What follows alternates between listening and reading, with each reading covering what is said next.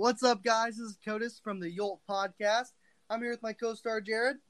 Hey, how you doing? I'm doing great, man. I'm really excited to be here. What about you? Dude, I'm stoked. This is going to be really good. I don't know if our notes line up with each other, but we'll make them work. But today we're going to be talking about faith, guys. And, I love talking about faith. I love it. So fun. So I want to start off with a quick story. I love, whenever I talk about faith with somebody, I love bringing this up. But Matthew 14:22 through 33, it talks about how Jesus and his disciples, they just got done feeding 5,000 people, with the fish and bread story and everything. Mm-hmm. They just got done feeding the 5,000 people. And Jesus tells his disciples, go on the lake, go on the boat. I'll catch up with you guys. Just get going. And so Jesus goes up to the mountain, prays and everything. And that's all going great. And so as Jesus is praying up there, a big storm starts coming in. And so how historians believe is what happened during storms and stuff. On a ship, they would have night watchers and they would take shifts and everything. So how it's believed is the disciples did the exact same thing in the shifts, or in the night. So it'd be Simon, Peter, and then all that. They'd all just, take shifts. So in the middle of the night, it starts storming really bad, and Peter is the one he's on the watch. He's watching the storm get worse and worse, and out of nowhere, he sees what he thinks is a ghost. And he's like, everybody, wake up, there's a ghost. And Jesus tells him, no, it's me, Jesus. And so Peter is like, Jesus, if it's you, command me to go out there. And so Jesus says, all right, come out here, come to me. And so Peter starts stepping out of the boat. Remind you, there's a storm going on, okay? Big hurricanes, it's just wind is crashing the boat. It's awful. But Peter had faith in Jesus, so he stepped out of the boat, and he had his eyes. He was on Jesus, just staring at Jesus, and he was walking. But the moment he took his eyes off of Jesus, he started to sink.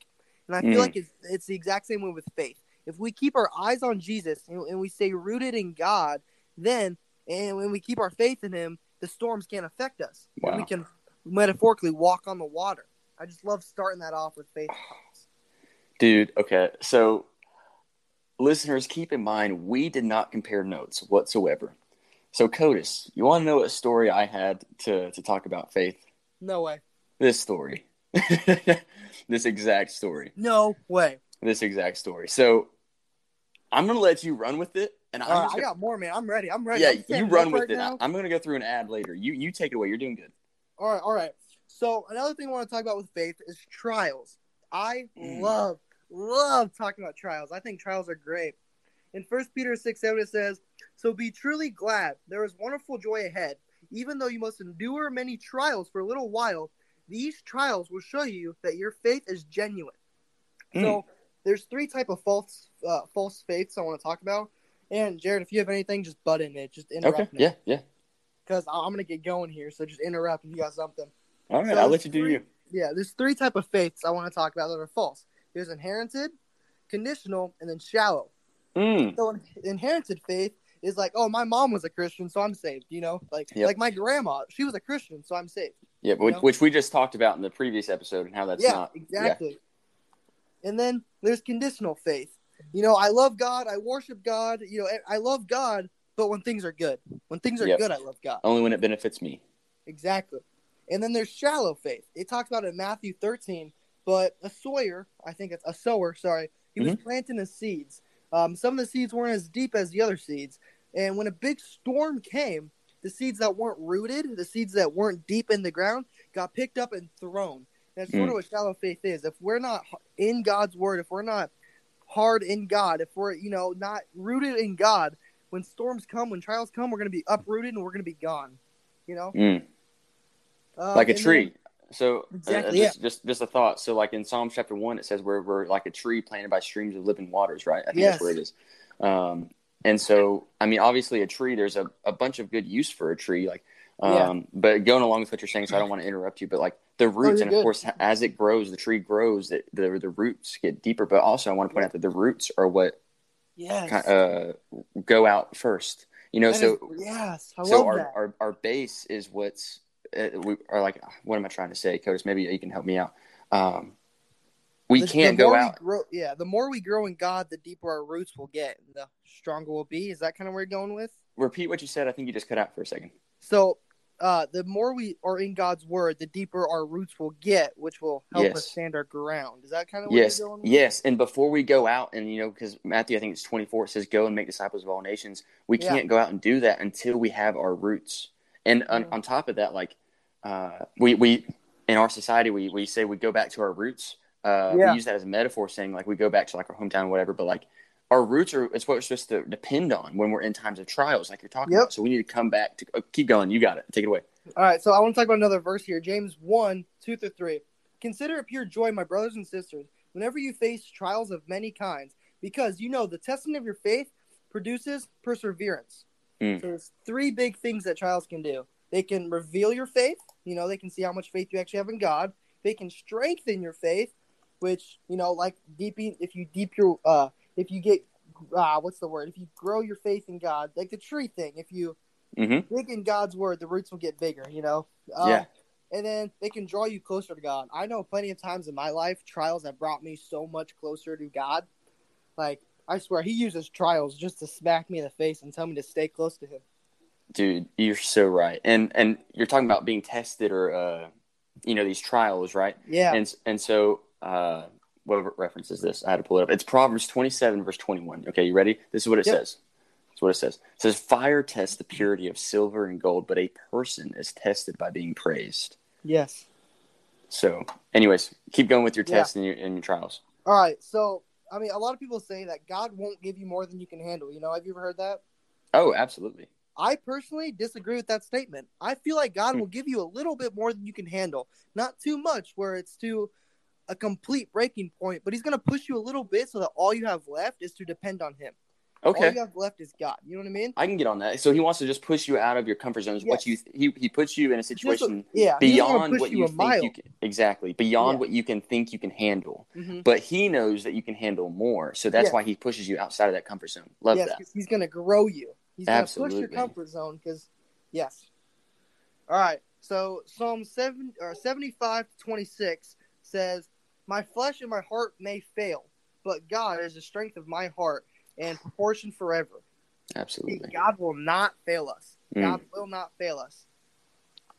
All right. And then I have, so how can we depend on something that I can't see? We always wonder, like, how can I have faith in God when I can't even see God? Yeah. Well, 1 Peter 1:8-9 says, "You love even though you have never seen him. You do not see him now, and yet you still trust in him. You rejoice with a glorious, inexpressible joy. The reward for trusting him is the salvation of your souls." Wow. Like, it's just like the air. Like, we don't see the air, but we still breathe, Same with wind. You don't, see the wind, but you can feel the wind. And same like gravity, we know it exists because we're on the earth right now. Yeah. Just because we can't see it doesn't mean it's not real. Yeah. Like, for example, like I've never met you in person, but just because I haven't met you, I don't see you, doesn't mean I know that you're not real. You know what I mean? Yeah. I'm a catfish. Yeah. Probably. Yeah. I'm a robot, actually. I believe it, Yeah. You never know. Anyway, 2 Corinthians 5:7 kind of goes along with that. It says, "For we live by faith, not by sight." And I love that. I love that quote. Because one of our worship leaders at church, she's a powerful lady, but she said this quote that always stuck to me. The moon is always behind the clouds. Even though we can't see it, the moon is always there, Like, it's there, yeah. Yeah. I'm trying to find a better way to explain that, but I just love that the moon is always behind the clouds, just like God is always behind the trials, Absolutely. Just like how we look at a painting, we know that there's a painter behind the painting, Exactly, yes. Jeez, yep. Keep preaching, man. You got it. You're on a roll. John 16:33 says, "In this world you will have troubles, but make heart. Do not worry, for I have overcome the world." God is for you. Who could be against you, Absolutely. And on top of that, I'm going to add to it. Okay, so I think it's Matthew chapter 7. It talks about birds, right? So when I say that, it's like it says don't. Oh, you got it? No, keep going. I'll get to it though. Okay, well, I'll just be brief then. It just says, just like the birds in the air, don't worry about the food that they eat, or they don't worry about finding food or whatever, something along those lines. It says that because God provides for them, He will also provide for you. Yeah. So keep going. All right. So going about that, when you get worried about stuff, when trials get too much, pray to God. Because Philippians 4:6 tells you, do not worry about anything. Instead, pray about everything. I love that. Pray for everything. Everything. So does that mean I need to pray for the person that's bullying me online all the time? Hey, pray for them. Love Okay. your enemies, man. Does that mean I need to pray for I don't know, political figures even if I don't agree with them? Exactly. Yep. I mean, just because we don't agree with someone, I think everybody needs prayer. We need to pray for everybody, you know? I think everybody needs some prayer and Jesus in their life. So I think even if you disagree with someone, even if you don't like somebody, you should still pray for them. You know what I mean? That's my Absolutely. view. Absolutely, man. That's just how I feel about it. Yeah. Love the person. Yes. Love the person, hate the sin. You know? That's right. That's in Jude. Wow. Go ahead. Keep going. Where was I? Oh, yeah. Okay, so talk to God when things get rough. I know on TikTok I use this all the time, the life jacket analogy. You know, God, he's always there. His hand is always there. You just have to take it. You just have to grab his hand and take it, you know? Yeah. So now the worrying thing in Matthew 6:26, it's talking about the birds, you know, like the birds. Matthew 6, that's where it's at. Okay. Yeah, Matthew 6:26. You know, it says, aren't you more valuable than birds? If he can take care of birds, can't he take care of you, you know? Mm-hmm. Because, I mean, God made us in his image, you know? I mean, God obviously favoritizes us. I don't know the word, favoritize? We're his favorites. Let's go. Yes, he loves us. You know, if God can Yeah. give the birds seeds, if God can give the flowers the sun, Ooh. why couldn't he take care of us? Mm-hmm. Okay. God loves us more than we could ever imagine, you know? So wait, does that mean like even when I don't know, the Bible would call it sin, but even when I do bad things, does that mean like he still is going to care for me? He still loves me in those times? He has unconditional love. You know, there's a song called Reckless Love. It gets a lot of hate. But the reason it's reckless love is because he shouldn't love you for the things you do. Like, I know a lot of people in this world, like, this world love is different than God's love. They call it agape love, but it's love that's so strong you cannot break it.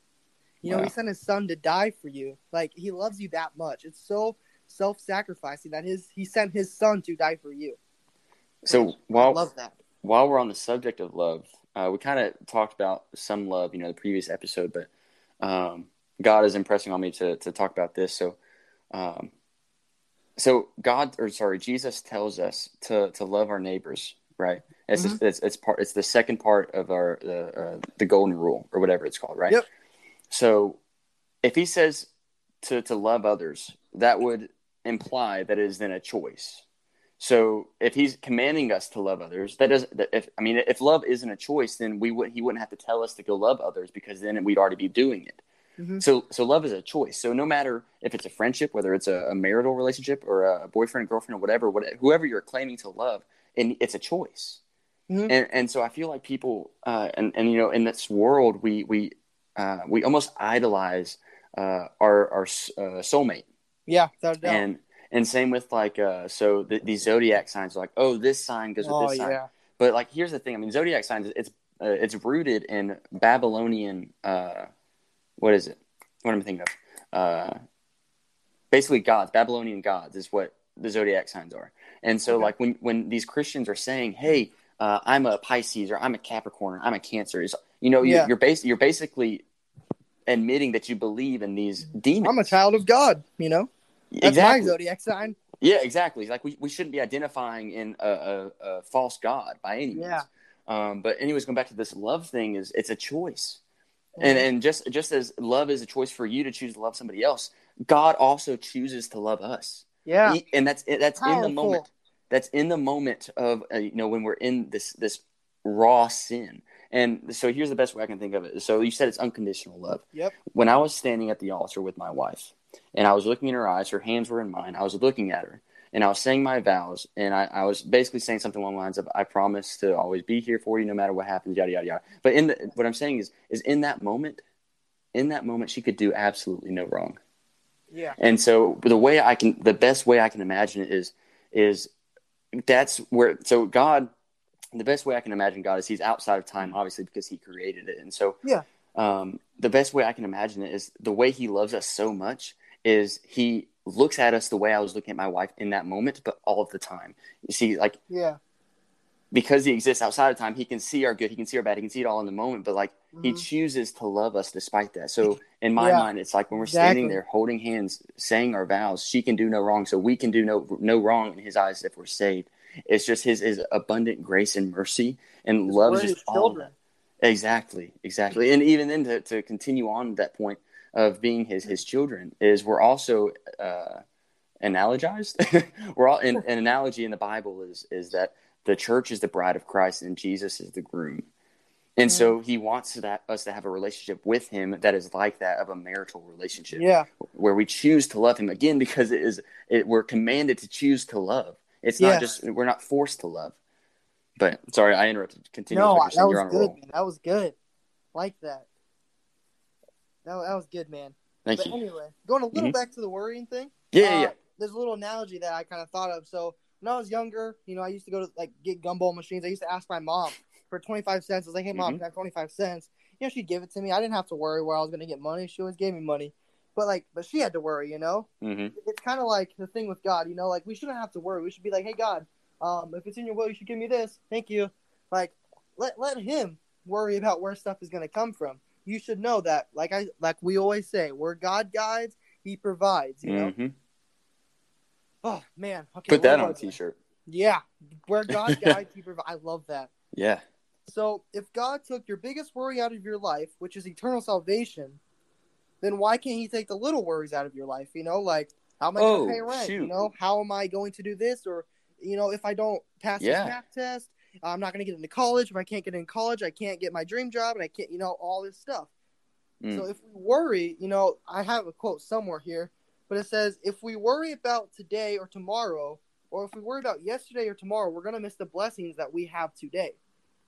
If we're too caught up in worldly things, or if we're too caught up in the past or future, we're going to miss the blessings that we have here today.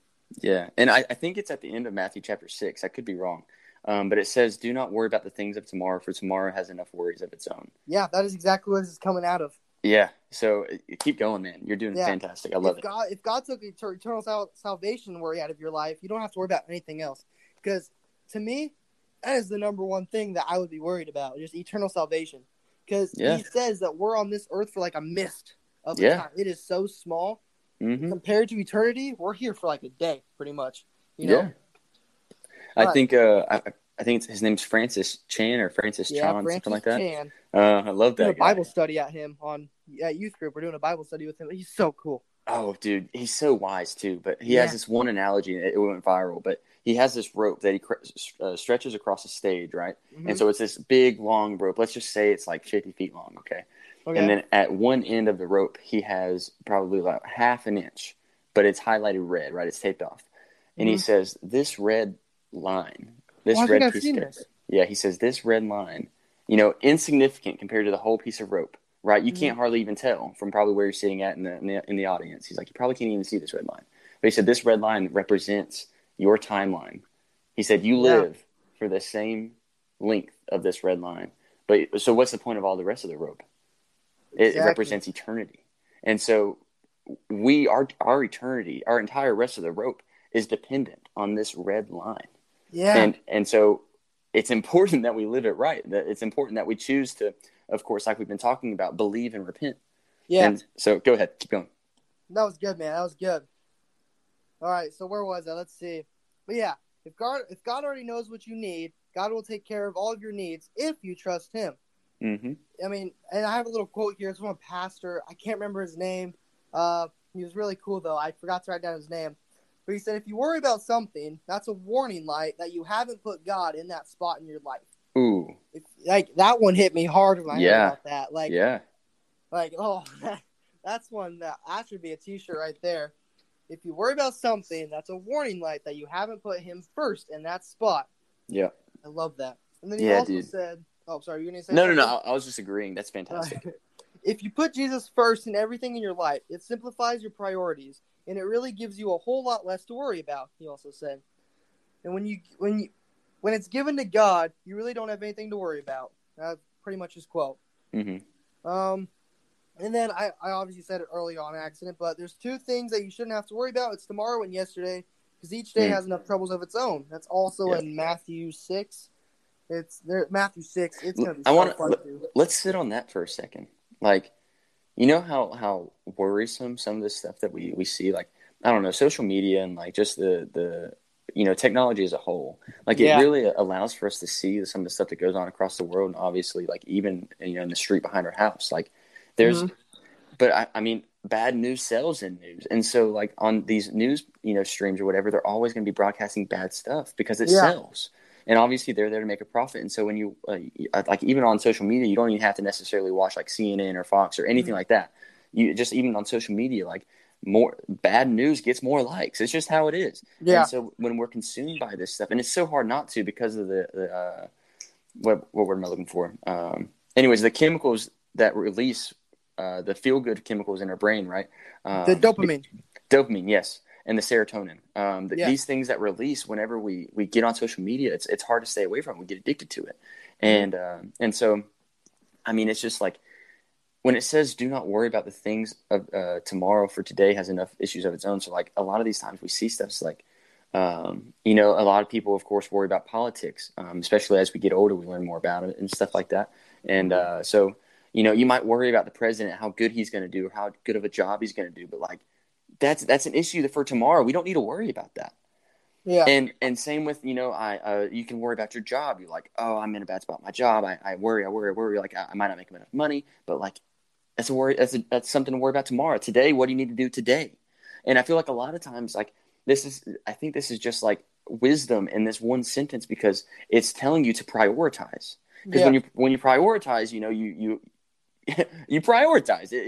Yeah. You Yeah. realize what's important and what's not. And so when it comes to my job right now, not my income job, but my job as a husband, right?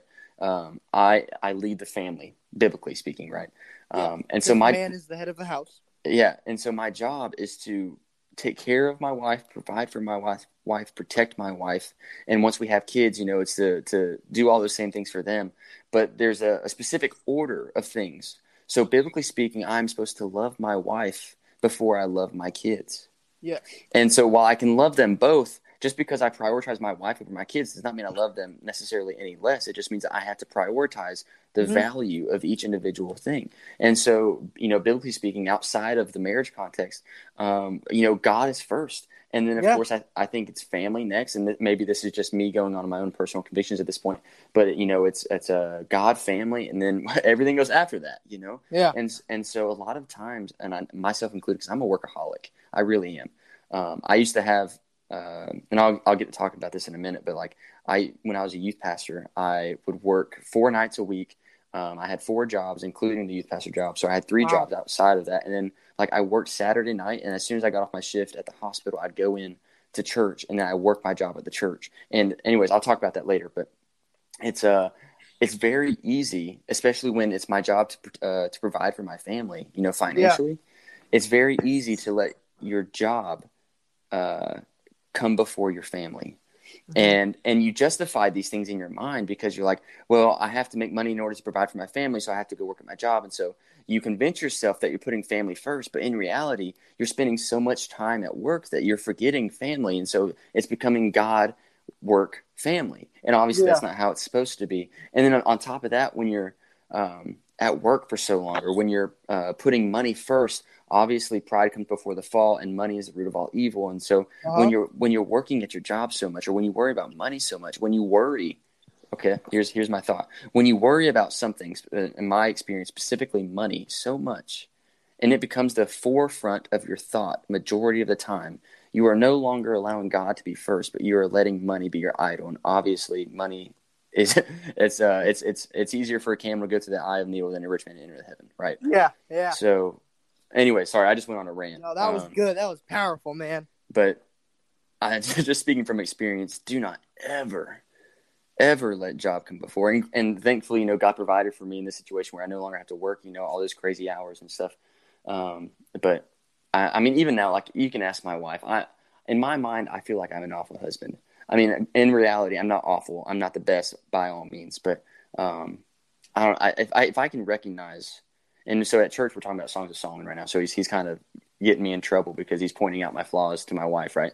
And so, but no, in all honesty, and so, but he's really helping me to recognize my flaws, to realize where I can get better.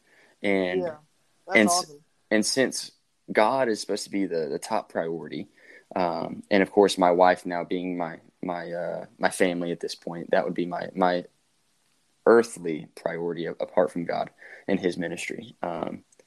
Anyways, I'm getting completely off topic. I'm just No, saying that that was good, man. do not forget to make priorities, because going back to what this all Yes. started, do not worry about the things of tomorrow, because tomorrow or Yes. today has enough worries of its own. So Yes. prioritize the events of your day to relieve the stress, to relieve your anxiety. You see, okay, myself included, but people's anxiety these days, it's almost like we praise anxiety. So like people are like, oh, anxiety this, anxiety that. Oh, my sleep demon, my paralysis demon, or yada yada yada. We idolize all of these bad things. Like, oh, I'm bipolar. Oh, I'm depressed. we idolize these things. And so, but if truly, if you want to improve on yourself, if you want to improve your daily life, you need to prioritize. And you need to, of course, as you're saying, just as He provides for the birds, He can also provide for you. So trust in God and lean not on your understanding, and know that God can provide. Woo, yeah. Anyways, sorry, keep going. Awesome. Yeah, we can't live in the past. We can't live in the future. We can only live today. That's right. And like it says, if we worry about the other days, we're going to miss today's blessings. Mm-hmm. That's right. So every morning we wake up, we should always pray and thank God. And we should always ask for peace. And because I think that's very important, because it says God is our shepherd. You know, He's going to guide us. Like I said in the last podcast, He's like a lighthouse. He's going to try to help us get to where we're going. Mm-hmm. So Mark 11:22-24 says, have faith in God. Truly I tell you, if anyone says to the mountain, be lifted up and thrown into the sea, and does not doubt in his heart, but believes that it will happen, it will be done. Therefore I tell you, everything you pray for and ask for, it will be yours. If you pray and believe that, you shall receive it. Mm-hmm. Anything you got to say about that one? I've got a lot to say about doubt. Because that's a powerful verse. That's incredibly powerful. You know, I've got my notes that I'll get through. So I'll let you take it away. All right. So I know I love that verse, because if we have faith in God, you know, if we have faith that we can move the mountain, then God will let that prayer happen. See, that's another thing about faith. We need to have faith, because faith can move mountains. You know, it says in Scripture. Faith is so important to me. I love faith. So Ephesians 2:8-9 says, for by grace you have been saved through faith.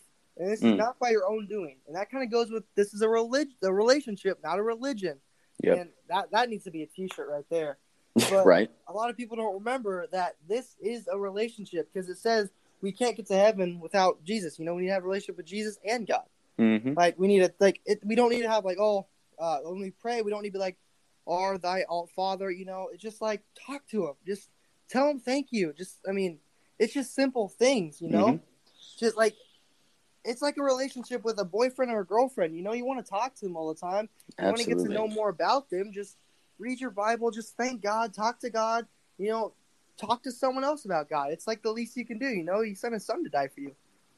So that's a really good point. You know, because it is a relationship, like you're saying. And so a lot of times we forget, because obviously we can't necessarily see Jesus. And so a lot of times we put Him behind. And this goes back to prioritizing, right? So like, if you truly want to care about Jesus, if you truly care about your significant other, you make them a priority. Yep. And so the Bible says something along the lines of seek first His kingdom. So like in the morning, just get up, read the Bible, right? And so my thought is this. Faith is a lot like going to the gym, right? So I can go to the gym 5 days a week for, I don't know, let's just say 6 months out of the year, right? A month into it, for the first month, I'll see results in myself, right? But nobody else around me is going to know that I'm going to the gym. Mm-hmm. So for the first, say, month of reading my Bible, I'll feel a difference within myself, right? But nobody else is going to see a difference in me for the first month, because they just can't, right? It's the same like going to the gym. Yeah. But if I keep going to the gym for 5 days a week for 30 minutes each, you know, time I go to the gym for 6 months, you know, 6 months into it, people are going to recognize that I've changed. Yeah. And so same goes for faith. You know, if you're wondering, like, God, why is this working? Why do I feel like nobody recognizes that I'm a changed person? Keep digging. You know, it's just like going to the gym. If you just give it time, you know, the longer you invest in your relationship with Christ, the more likely people will begin to see that change in you. And it's in that moment that they begin to see that change in you that they will then begin to reflect in wonder why they are not changed themselves. Yes. So that's why we're called to be different from the world, so that people can look at us and know that we are different. I love that. Go ahead. Sorry. Anyway, the next verse that was good. I love that, dude. That was a really good analogy. I've never heard that, but I love that. I'm gonna steal that idea, by the way. That's fine. Go for it, man. It's public knowledge. So Matthew 7:21 through 23. This kind of goes with the relationship thing.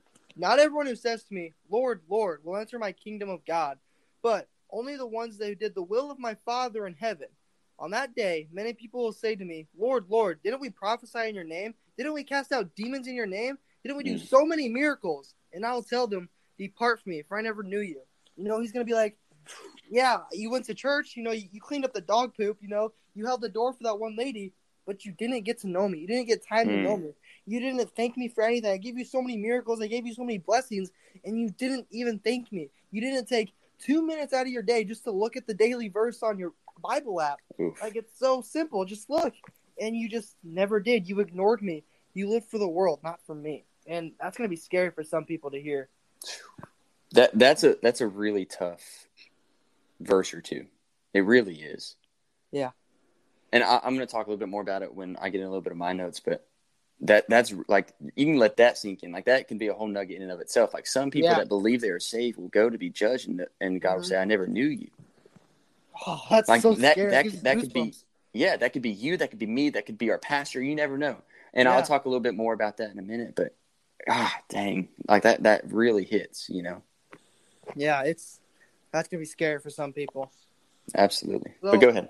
I wrote down 5 things that we can do to work on our trust and our faith. Mm-hmm. So number 1 is hear the word of God always. Podcasts, sermons on YouTube. You can worship music even. That's how I do it, car worship. So many things. Just always get God's word somehow. I'm going to add something to that. I'm sorry. No, you're good, man. So I once heard this. I forgot who said it, but he said, "You are a summation of the 5 people you surround yourself with." So I know the Bible says that I don't recognize, or I don't remember the word for word or anything, but it basically was just saying something along the lines of choose your friends wisely, because if you choose bad friends, or bad company corrupts good character. That's what the Bible says. And so if you surround yourself with positive words, say like that's podcasts, or you surround yourself with good, solid in their faith friends. Mm-hmm. If we're going off of this quote, if you have 5 friends, like your friend group, if you are all solid in your faith, then you will become an average of those 5 people. Mm-hmm. So it's just choose your friends wisely. Choose who you hang out with wisely. And that kind of ties in with number 3 here I have. I'll get that in a second, but the second one that can help build your faith is read. Read the Bible. Like, truth. Oh, the Bible is so good. I call it the owner's manual a lot. Yes. Which is weird, but it's the owner's manual. It helps us get through life. Yeah. And then number 3, spend time with believers. Where 3 or more gather, he will be there. No, where 2 or more gather. Where 2 or more gather, he will be there, it says. So absolutely. Me and my friends, it was about 3 of us. We were playing pool in my grandpa's basement. We turned on worship music, and we just all started praying, and it was so powerful. Like, it was the craziest thing ever. Man, it's a good friend group right there. Dude, it was fire. The number 4, exercise your faith. Talk about your faith. Try to share your faith just a little bit. Even if you're uncomfortable with it, pray to God to give you the ability to. Pray for the Holy Spirit to help talk through you. Does that make sense? Absolutely. Hard. Number 5, pray. Pray is powerful. It is the best weapon we have as Christians, I believe. Talking to God I love God. Just talk to Him. It's really important. Absolutely. Pray for, pray for Him to help grow your faith. Pray for Him to just build you. And that is all my notes. Man, that's solid. I love the amount of scripture that you have. When I get going, I love just using scripture to piggyback off everything. Shoot, that's the best way to do it, man. Yeah. Yeah. So I kind of took a different approach. I think I have a lot of doubt, right? I'm a very prideful individual. I've worked hard for what I have. Mm-hmm. I am proud of the man I've become. I'm proud of all the things I've accomplished. I'm a very prideful individual. And so I'm going to take it a little bit differently. I'm going to look at it from a different lens than you did. I'm gonna come at faith with the side of doubt. So I'm gonna just be frank, and I'm gonna just be upfront with some of the issues that I faced. Right. So the other day I was heading to church, or Sunday I was heading to church, and I totally forgot what thought processes were happening, but basically God was telling me that I'm being tested. And I was thinking, okay, well, I haven't felt like I'm in a time of testing, because usually a time of testing is tough. It's not a very prosperous time, but God has been blessing me left and right. And then I read you that verse earlier where it says, Proverbs 27:21. I'm going to pull it back up here. And it says that just as, I have like all the different translations here, so it's kind of confusing. So it says, fire tests the purity of silver and gold, but a person is tested by being praised. And I realized, like, I'm in a time of blessing, and here I am being prideful, thinking that this is my doing. No, this is God just blessing me, and here I am claiming it to be me and myself, that I did it. That is powerful right there. I love that. But we are tested in times of praise. Granted, we're also we can jump. What is it? The Hobbit. One of the chapter titles says, out of the frying pan or something into the fire, something like that. Yeah. And that can happen for us too. But here it is in Proverbs, it says that we are tested by being praised. And the thing is like pride. I think pride is the root of all sin, selfishness. Yes. And so when you become prideful, or I become prideful, because I'm in a time of praise, a time of blessings, at good times, I'm allowing myself to be prideful. And of course, like I said, since pride or selfishness is the root in my belief of all sins, then I'm opening the door to be in a time of sin. And so I quit my youth pastor job when I moved, which was 2 or 3 months ago. Mm-hmm. And I told you this off the camera, off the recording. And really I was, so like I said a minute ago, like I was like working so much, and I was going from one job to the next, and then from a night shift to day shift at the church, and it was really tough. But I stuck through it. I knew that's what God wanted me to do, but I ended up getting burned out of the idea of church and stuff. And so, like I told you, I quit reading my Bible for like 3 months. Like ever since I really moved here, like I'll search like Bible verses occasionally, like if it's for like a video, or if somebody asks me a question, I'll do some quick little research, that sort of thing. But I was lacking the relationship side of the equation when I wasn't opening the Bible myself. And like I was just like Googling stuff, So at that point, it became more along the lines of I was a teacher, but I wasn't living it. So like, and here's my thought processes. And so you mentioned also, I'm going to circle back to that, but you mentioned also walking by faith. So it just so happened I mentioned that in this thing. So the theme for the year for the youth group was walk by faith. But realistically, I'm gonna be honest, like it doesn't always feel like I'm doing that. Sometimes I feel like more like a teacher, a person that regurgitates information taught to them, rather than somebody that lives and breathes the information that they're teaching. So sometimes I feel like a teacher and not a representative. And as Christians, we're called to be ambassadors. So at that point, I'm failing. If I'm a teacher of the law, then that doesn't necessarily mean I'm an ambassador of the law. And so I'm failing. And I guess to further express what I mean is I'm going to refer back to the story that you were talked about. But it's the story of Peter walking on water. Mm-hmm. So while Jesus was praying, because you said he went up to the mountain to pray, the disciples go out on the boat about 3 to 4 miles offshore, whatever. While they were out there, night fell, winds picked up, waves started getting rough, all that fun stuff. Yeah. So that's similar to what happens when a storm is on the way, right? So Matthew, when I was reading, it didn't necessarily a storm was there. It was just saying that winds were picking up. So if you've ever been to the beach, then like when a storm is coming, the wave or the wind will pick up, then the waves will come, and the next thing you know, it's raining, then you're in a storm, right? Mm-hmm. And so while they were in the rough of it, it's nighttime, there's heavy waves rocking the boat. Of course, it's probably rain at this point. They look out, like you said, they see Jesus, this figure standing on top of the water. And in Matthew 14:26, it says, when the disciples saw him walking on the water, they were terrified. In their fear, they cried out, "It's a ghost." Which it's not that crazy, because they're in the middle of this huge body of water. It's nighttime. It's pretty sketch. A storm is brewing, and then you look up and see this person standing on top of water. Heck, I'd probably say it's a ghost too, But I want to point out that their first instinct was to call Jesus a ghost. It wasn't. So let me pause and not go into that thought. They regurgitated the information that they had been taught. See, they had been taught that in unexplainable circumstances like that, it's logical, or it's logically going to be a ghost. So they believed it. When they saw Jesus, they said, okay, that must be a ghost too. But they didn't know for sure, right? But then let's keep reading Matthew 14:27. It says, but Jesus spoke to them at once. And he said, do not be afraid. He said, take courage, for I am here. Then verse 28, it says, then Peter called to him, Lord, if it's really you, tell me to come to you walking on the water. But Peter, okay, this is just my summary here. It's not biblically at this point. But Peter still had doubt because he said, Lord, if it's really you. So he still had doubt. And even though he literally had just heard Jesus' voice, which he knew loud and clear at this point, he still had doubt. So then, of course, in verse 29, Jesus said, yes, come. And so Peter went on the side of the boat and walked on water towards Jesus.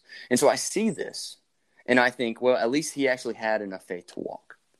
You know, he was literally walking in faith, literally, just as, I forget the reference, but it says to walk by faith, not by sight. He was literally walking in faith. He had faith that it was Jesus.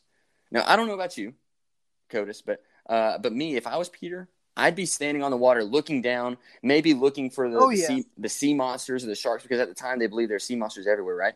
And so I'd be looking for those monsters. I'd be looking for sharks, or I'd be doubting myself that I would actually be standing on water. But so I'd be looking down at my feet to see if I was just standing on a sandbar or something. Like my mind would be so full of daggum doubt.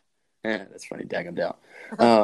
But my mind would introduce doubt because walking on water does not make logical sense. And following Jesus doesn't always make logical sense. Just as when Jesus was tempted or in the desert, right? It said the Holy Spirit guided him into the wilderness. It doesn't always make sense where God is going to guide us. But my mind, like I said, would be full of doubt. I'd be doubting that it's actually Jesus allowing me to walk on water because, like I said, I would think I'm standing on a sandbar or something. But because of that doubt, I'd be looking down around me instead of looking at Jesus and having faith that Jesus will protect me from the sharks or the sea monsters or the monster waves and what have you. So let me stop before I get ahead of myself. But of course, we know how the story ends, right? Peter is he's like me. He gets distracted by the terrors of the world. He takes his eyes off Jesus, like you said. And so he begins to sink. And then Jesus reaches down and says, you have such little faith. Yeah, I knew I forgot that when I kept going. I just kept going, though. Like, I knew I forgot it, though. No, dude. Such a powerful verse right there. You have such little faith. No, you I loved everything you said. Like, you taught me a lot earlier. But when before I get distracted and lose a stop, but he says, you have such little faith. And then when they all get back in the boat, this is what I want to point out. They all collectively say to Jesus, quote, you really are the Son of God. Yes. So at this point, we realize that not only Peter, every single one of the disciples had doubt that Jesus, the man performing miracles, was the true and fact Son of God. I've never thought of it like that. You're very right. Like, the whole time, they had a little doubt. Yeah, but they said in this moment, you really are the Son of God. Yes. And it's so these disciples, they all collectively recognized that they had doubts that Jesus was the Son of God. But then when they witnessed the power of God firsthand, they couldn't deny it any longer. So that it resolved any doubts that they might have had. And so when I feel like a teacher instead of an ambassador and a representative, is it because I have my own doubts? Is it because I struggle to walk by faith? Is it because I tend to rely on my own logic? Because I told you before, I'm an analytical thinker. Is it because I tend to rely on my own logic or what I've been taught to regurgitate rather than to live and breathe the Word of God? So I guess if we're trying to relieve doubt, right, ultimately so we can have more faith, because Matthew 17, verse 20, I've talked about it multiple times before, the faith of mustard seed can move mountains. You hinted at it, right? And then I also want to point out, most translations leave this out. So you have to go to like a KJV, but it says verse 21, because most, like I said, translations don't have verse 21. I don't know why. Don't ask me why. I do not know. But it says verse 21, New King James Version, I'm reading it. It says, however, this kind does not go out except by prayer and fasting. Yes. So when it comes to prayer and fasting, that helps our faith. So if you're trying to have more faith, we need to pray and we need to fast. But going back to what I was saying, if we're trying to have more faith, or if we're trying to rather decrease our doubt, because they have a direct correlation, faith and doubt do. So if we're trying to decrease our doubt if we're trying to increase our faith by decreasing our doubt, then let's look at the disciples. They had to see God's power firsthand. So Yeah. what examples of God's power do we have? See, there are many times in Scripture that God's power is demonstrated through his hands, or through the great I Am's hands. And the first one I've got is Exodus 9, verses 1 through 4. He says, "Go back to Pharaoh, the Lord commanded Moses. Tell him, this is what the Lord, the God of the Hebrews says. Let my people go so they can worship me. And if you continue to hold them and refuse to let them go, the hand of the Lord will strike all of your livestock, your horses, your donkeys, your camels, your cattle, your sheep, and your goats with a deadly plague. But the Lord will again make a distinction between the livestock of the Israelites and that of the Egyptians. Not a single one of Israel's animals will die." You see, his hand in this passage is a warning. His hand is meticulous, his hand is careful, but yet his hand is loving, because he's able to distinguish between the Pharaoh's livestock and the Israelites' livestock. So he knows who his people are, and he knows who's not of his people, and he protects those who are of his people. Another example is when the finger writes on the wall in Daniel. This is Daniel chapter 5, verses 3 through 7. He says, "So they brought these gold cups taken from the temple, the house of God in Jerusalem, and the king and his nobles, his wives and his concubines drank from them. While they drank from them, they praised their idols made of gold, silver, bronze, iron, wood, and stone." Verse 5, "Suddenly they saw the fingers of a human hand writing on the plaster wall of the king's palace near the lampstand.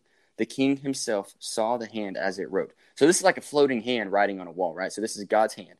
And in verse 6 it says, "And his face turned pale with fright. His knees knocked," this is the king. "His knees turned pale with fright. His knees knocked together in fear, and his legs gave way beneath him." So keeping on, I skipped down chapter 5 a little bit. So he had Daniel come and decipher this message. In verse 25, it says that it read, "This is the message that was written. Mene, mene, tekel, and parsin." This is what those words mean.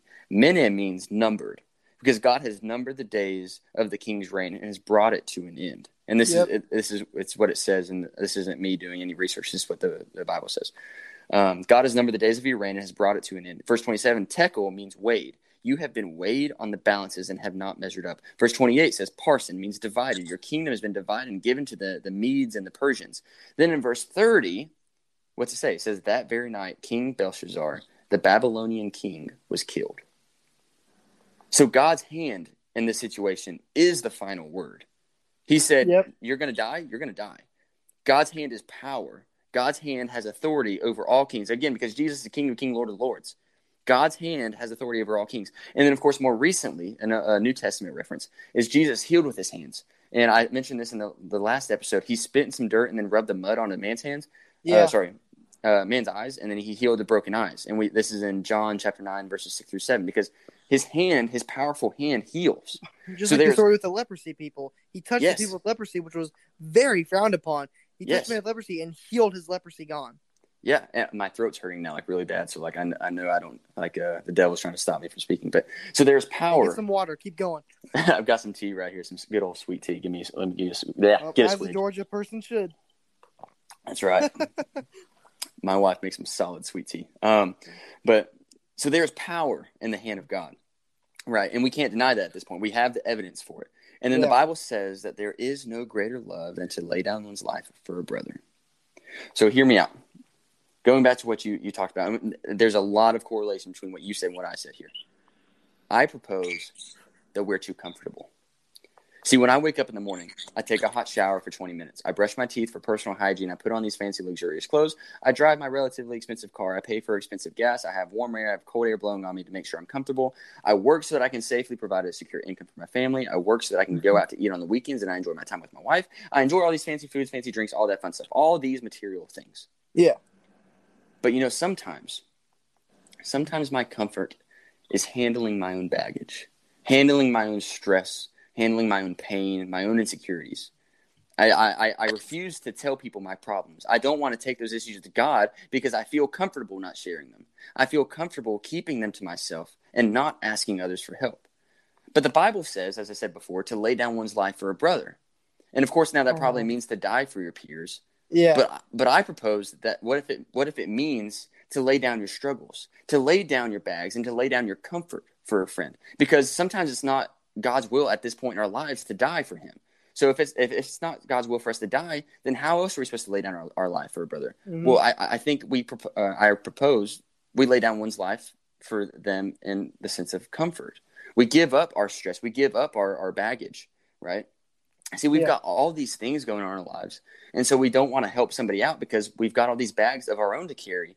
But if I'm right, then the Bible says to lay these burdens down for them and that there is no greater love than that. So knowing that laying down your life means two things: to either one, physically die, or two, to drop everything and be vulnerable for the sake of a brother, peer, friend, whatever. Knowing this, okay, this is going back to faith and walking in faith. How can we walk with God? Some people might remember that when Moses was talking to a burning bush, do you remember what God said to Moses, what his name was? I am. I am. So, God, I am in deep doo-doo right now. Like, I am stressed. I am losing rest, and I'm at my best. I am in distress but God is I am. And I am is blessed, right? And so when we're on our knees begging God to please, he sees our tears, wipes away our fears, because God is I am. And so maybe you like, people might feel like your faith, myself. So we might feel like our faith has led you out into the water like Peter. And right now it probably feels like it's a sink or stand situation, right? Keep our eyes on Jesus or not. And so we can have a little bit of doubt and lose faith by taking our eye off the prize, by taking your eye off God. Or, and this is a big or, you can keep the faith. You can have no doubt. You can keep your eye on the prize, on God, because I am is the I am, and you can choose to walk towards him. Going back to love is a choice, so is your choice of faith. It is a choice to follow God. It is a choice to have that relationship.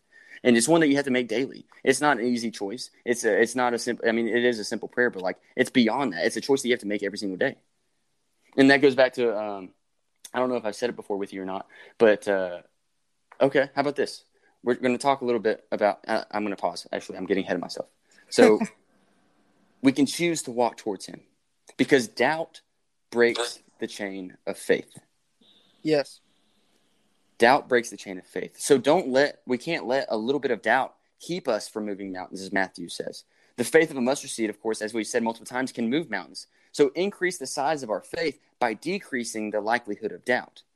So the people listening, how can I walk with God? Lay down our lives. That's what Jesus asked the disciples to do. They laid down their lives, not necessarily. Well, they did physically at the end of their time on earth, but they laid down their possessions. They laid down their families, and they chose to follow Jesus. Matthew, he was so wealthy. He had everything going for him. And, the Romans wouldn't mess with him. He had everything going for him. Yes, and he gave it all up for God or for Jesus. Or absolutely. Both. And so, if we aren't going to be a martyr for Christ, so if we aren't going to die for Christ's gain, at the very least, we can sacrifice our wants for him. Yes. And the cool thing about God is that he wants, of course, not only the good things about us, about you, the listener, but he wants your bad as well. Like I said, it's as if he's standing on the altar with us, with our hands in his, looking at us like we can do no wrong because we're saved at that point. Yes. So when it says to lay down your life for him, it means lay down your comforts if we aren't going to physically die, of course. That's what I keep referring to. So lay down social status, lay down money, lay down your job, lay down your security, lay down your family if need be. Sometimes family is going to take us away from God. And I know this one guy, he actually is the man that did my tattoo. He was torn because every time and I don't know that I should say this, but love you, brother, if you're going to listen to this, but every time he goes back to Miami, which is where his family is, he struggles with drug addiction because they always tempt him with drugs whenever he goes back. And so he's like, dude, I don't know what to do. He's like, I every time I go back, I have to get back. I get addicted to drugs every time I go back. And that's one of those situations where family is not there to help you. Family is hurting you. So, and I hate to say it, but you need to leave family and cling to God in that kind of situation. Mm-hmm. It says, do not be with people who will stumble your walk with Christ. Yes. So, I mean, if it means to lay down your stress, lay down your doubt, lay down your anger, and lay down your sin, and that's what we need to do ultimately, so that we can have a better relationship, so that we can, like I said before, increase our faith by decreasing our doubt. Because it says the faith of a mustard seed, right? So the smallest seed in the world. I'll remind everyone listening to this: a mustard seed is the smallest seed in the world. Sorry, I was taking a swig of my sweet tea. Smallest, absolutely. Uh-oh, that's kind of weird. So if we can have faith the size of a mustard seed, that means that we can have doubt the size of, let's just say, a state, right? So that means that the size of faith and the size of doubt can increase and decrease individually. So we can have more faith, we can have faith the size of a mountain, or we can have faith the size of a mustard seed, or we can have no faith whatsoever, right?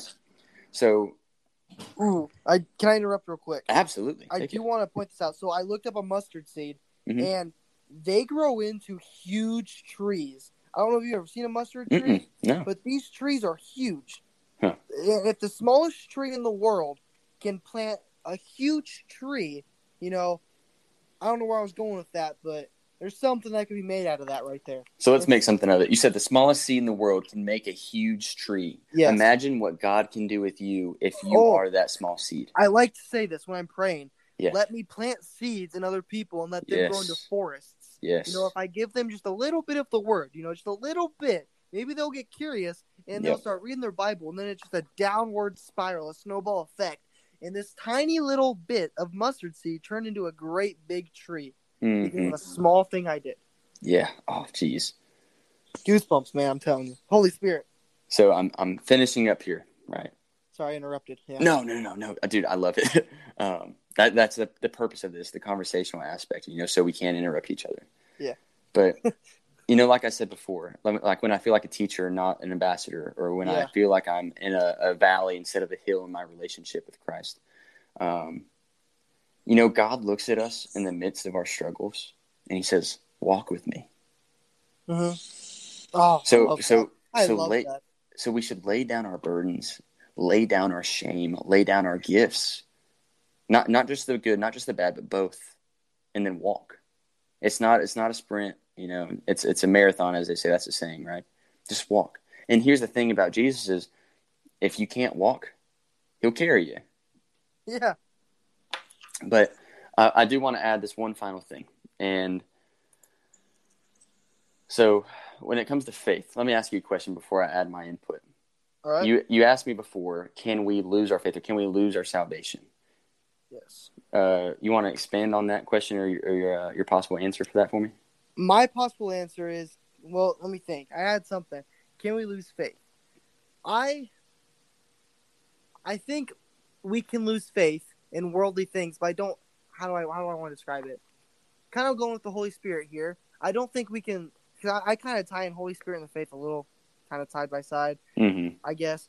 But I don't think we can lose the Holy Spirit. I think that it just gets quieter, and I think that kind of goes with faith. I don't think we can, because I don't know about you, but I've seen the works of Jesus, so I think it's impossible to lose faith 100%, because I have witnessed what Jesus can do. So I don't think I can 100% say that I would ever lose faith. Yeah. At least from my experience, I don't think it's possible after seeing what people have seen that you can lose 100% faith. Yeah. I agree with that. Let me ask you a follow-up question. How do you know that God's real? I'm here. I'm breathing. I'm here. It says every creator or every house has a builder. And they're going to say, oh, the world, it made the world with Big Bang. But who made the particles for the Big Bang? Who made the particles for those particles? It keeps going on and on. Yeah. And the scary part is, though, the scariest comeback is who made God. But see, we're not supposed to know that. That says, leave it be. Yeah. But everything has a builder. Yeah. And that's definitely true, what you're saying. And I mentioned earlier how a painting has an artist, right? Mm-hmm. So here's my answer to how I know God is real. Because God is very personable. God, it's a relationship, as we keep saying, right? Yes. So I know that God is real. I see the existence of God. I see the proof of God through my everyday circumstance. So, and this should be a whole other video in of itself, which I think it will be, because this is a very important subject, how we know that God is real. Write that down. Yeah.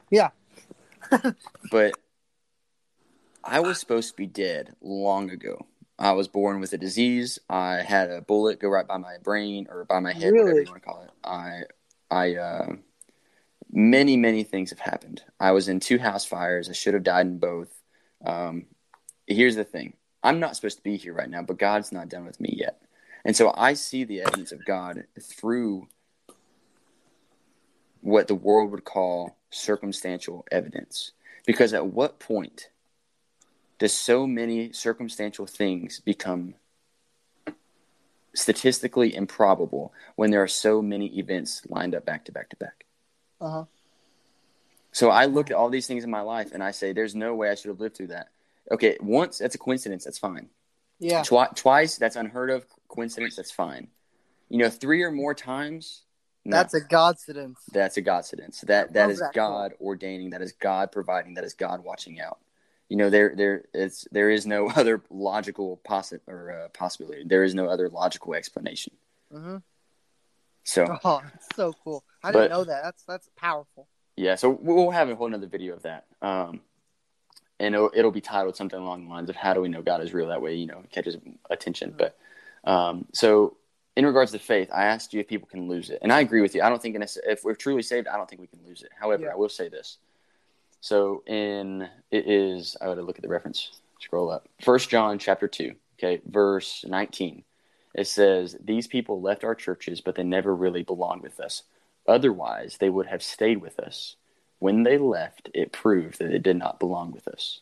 So when I say that for the truly saved, that you can't lose your faith, that's because that's based off of this. However, if you believe you're saved and you leave the relationship and never come back, then you are never truly saved.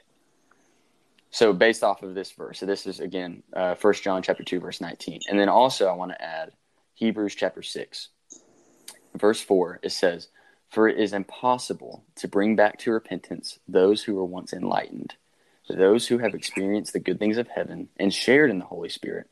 This is verse 5. "Who have tasted the goodness of the word of God and the power of the age to come." Verse 6. "And who then turn away from God. It is impossible to bring such people back to repentance. By rejecting," this is it's crazy, "by rejecting the Son of God, they themselves are nailing him to the cross once again and holding him up to public shame." So when you know Jesus, when you know who he is, what he's done for you, and you've experienced that love, and you choose yourself, or you choose this world over him after experiencing that, there is no hope for you at this point. Because you basically re-nailed Jesus to the cross. And so that's scary. It is scary. So, I mean, this is really long. I don't know if we can divide it up into 2 segments or not, but man, I say we just fully go at it, man. I think this is a good episode that everybody needs to hear. I'm fine with that. But so the first verse in Hebrews chapter 6, it says, "So let us stop going over the basic teachings about Christ again and again. Let us go on and instead become mature in our own understanding." Then it goes into what I said. So I know a lot of people hate on Hebrews chapter 6 in regards to faith, right? And maybe I'm uneducated. Maybe there's more to this than what meets the eye. But when it says, "Let us stop going over the basic teachings, let's mature in our faith," and then it goes into this, I think this chapter is beyond the understanding of most. And so when people don't like to read Hebrews chapter 6, it's because Hebrews chapter 6 holds them accountable to their views, and they just don't want the Bible to go against what they want to believe. And again, maybe I'm educated, but I don't think, I mean, in this situation, I think this is fairly self-evident. But I think the proof is in the pudding here. Proof is in the pudding. That's right. And I think, what do they say in Bruce Almighty? He says, "That's just how the cookie crumbles," or something like that. Yeah, that's how the cookie crumbles. Yeah. And so can we lose our faith? Well, are you truly saved? And if you want to, this is this is going to be a really good video to talk about how to know if we're truly saved. All right, I got it written down. All right, because that's quality, and I know so many people that want to know that. So can we lose our faith? Well, are you truly saved? And if you say yes, then I mean, I can't judge your heart. That's only God. But if you feel like you aren't, here's what my dad always says. He says, if you're 99% sure that you're saved, I'm 100% sure that you're not. And I say that because, and here's the wisdom in that. If you have doubt that you're saved, then there's probably considerable evidence in your life for you to think that. And so if you're living in such a way where you doubt your salvation, you can doubt your faith, right? Yeah. But you can't doubt your salvation. And if you doubt your salvation, then I don't know. I feel like it's I mean, what we talked about before, it's believing and repenting. It's that. If you believe in your heart and profess with your mouth, then you will be saved, right? So if you're 99% certain that you're not saved, then I'm 100% certain that you aren't. Or sorry, if you're 99% certain that you're saved, then I'm 100% certain that you're not. And it's a tough pill to swallow. It really is. And, again, I can't necessarily judge your heart, but based off of what we talked about in the previous episode, how we can judge a tree by its fruit, I can also judge you by your fruit, by the actions that come of you and the things, the fruit of your works. You reap what you sow. And if you're sowing bad things, then you aren't reaping right things. Yeah. Which means that you're not investing into the word like you should be. So whoever's watching this and you just heard that and you feel a little bit of conviction, just saying, let's work on our relationship. And we're here for that. I mean, I say this because I've been there. Yeah. I've been multiple times. Like, this isn't me just preaching to a choir. This is me preaching to myself. This is me, talking like I've been there. I've doubted myself. I've doubted my faith. I mean, there's sometimes I still stumble. I'm like, am I really saved? Like, yeah. I'll be honest. I still question myself sometimes because sure. I'm not perfect. I still sin here and there. Absolutely. Like, I stumble all the time. I am not near perfect at all. But I think when you're asking that question, it's not because necessarily of, I think deep down you know that you're saved, right? But rather you're worried about the eternity aspect. Mm-hmm. You're like, I wonder am I actually doing good enough? And so, of course, because I think that same thing, right? There's a fine line between my 99% thing and what we're talking about now, fine line. And what I always think of when I question myself in that moment, I'm not questioning God, rather I'm questioning myself. I think that's where the fine line distinguishes between the two. But when I question myself, I realize, or I think to myself, well, I never deserved his love or his grace in the first place. I never did anything to earn my salvation. I can never do anything at this point to rid myself of this salvation. And so I know for a fact that all I have to do is believe and repent, right? I have done those things. I profess with my heart, profess with my mouth, and believe in my heart that Jesus died and rose again. So I know, and I think that's in Romans. Yeah, it is. So I know for a fact that I'm saved at this point. So anyways, I feel like I've been on this huge, long tangent. Dude, that was well needed, though. I know a lot of people needed that. I even need some of that, man. That was good. All of that. That was nothing that I don't even know what I said. So hey, that's the Holy Spirit right there, man. I love that when that happens. So, if you're listening to this or you're watching this or however it is that you're listening, people that are listening, listeners here, let us know when you hear something. It's in ministry, it's really easy to get discouraged. And I know a lot of times, I think, Curtis, I've talked with you about this before. As a youth pastor, it's really, really easy to get discouraged. And so, like, when I thought I have this great lesson, this can be great. It is so easy to get discouraged when, like, people don't participate, that sort of thing. So, like, when we're doing these podcasts and we think, oh, man, this is a bomb episode. This is a bomb podcast. Yeah. Like, if we don't get feedback, which God has blessed us here recently, like, beyond what I thought. And so. Yeah. And it kind of goes back to what you're saying, like, that God will test you with pride. I mean, exactly. I had to catch myself today. I was like, whoa, dude, this is not you. Mm-hmm. You calm down, Curtis. This is God's work. Yeah. And so I forget where I was going with that. But, I mean, it's super easy to get discouraged. And so help keep us encouraged. Send us feedback. If something spoke to you in any one of our episodes, please reach out to us. We're very responsive. If you guys need any prayer or anything, like anything at all, please let us know. Mm-hmm. And we're always open to having people join the podcast as well. So if any of you feel like you want to share a story about how God has changed you, or something that God, we love Jesus stories.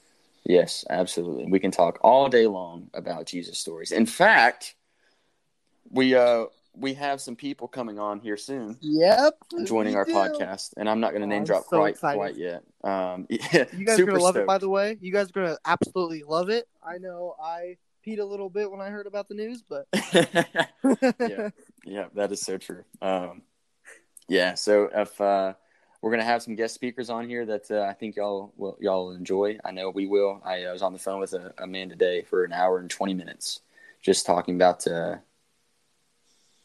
him coming on and speaking. I'm getting excited right now, dude. I'm like, I'm excited.